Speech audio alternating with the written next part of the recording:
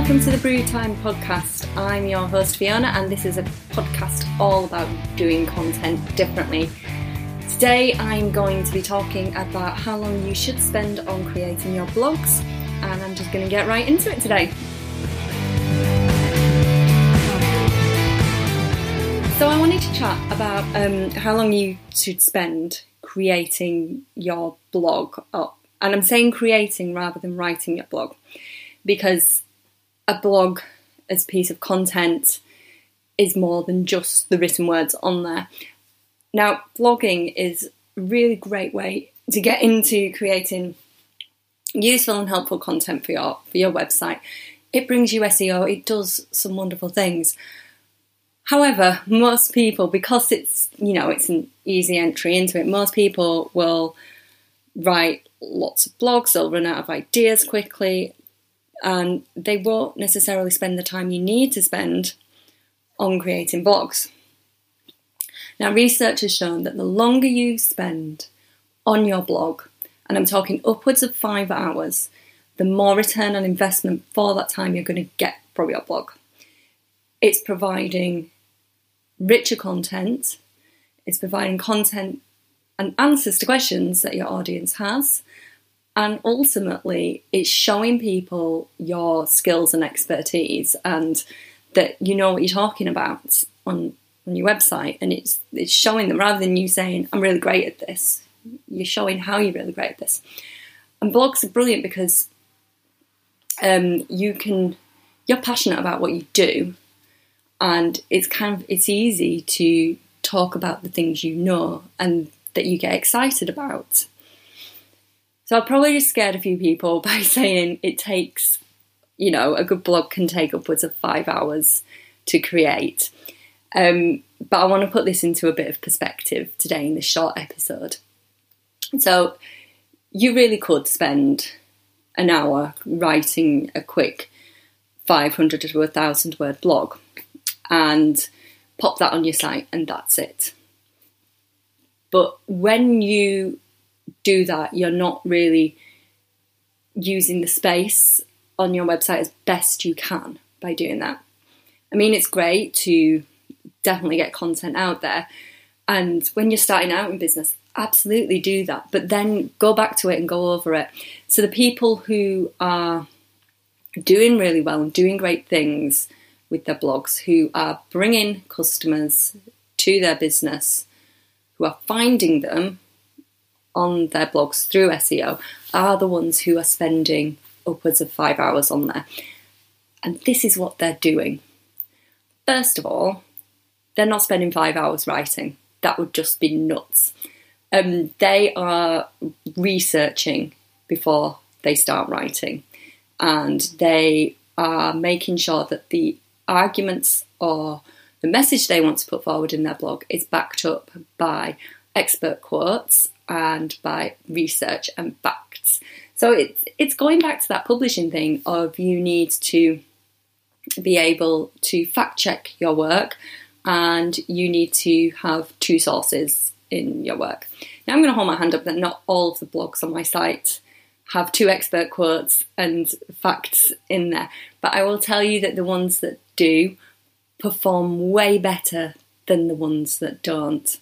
So when I'm talking about expert quotes, I've got a blog on my website that I put a lot of time and effort into, where I've gone out and asked people to give me a quick quote on their thoughts on the subject, and popped them in there. And then I went and found out some statistics on it and backlinked to some research, and I've read a lot of research papers as well.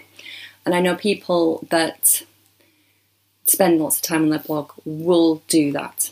They will treat it like an article in a newspaper or magazine.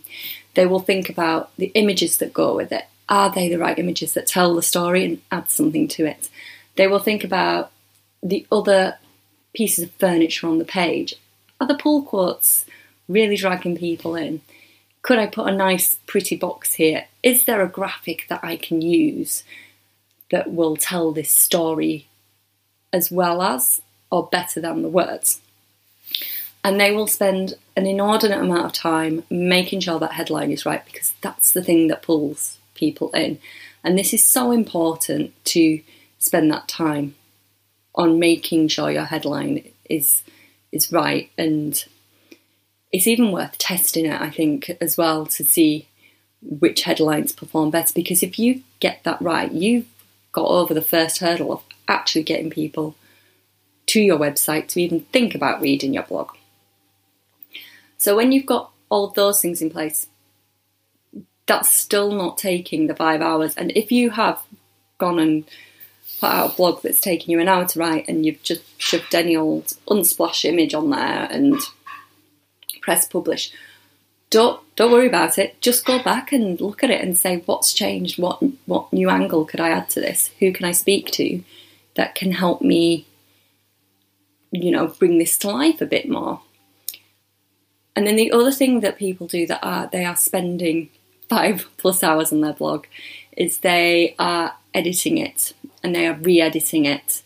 I was chatting to someone today, and you'll hear the conversation because it's for next week's podcast. I was chatting to someone today about having editing buddies, having a new set of eyes looking at your work and feeling confident enough to accept the feedback and then make those edits so that your blog reads better, so that it's understandable. And it's great if you can get someone who's actually your ideal audience to tell you this. But other than that, just having someone read over it and say, I changed this here, and I don't understand what you were trying to say here, and I think this would be better if you did X, Y, and Z. That would be an amazing thing to do.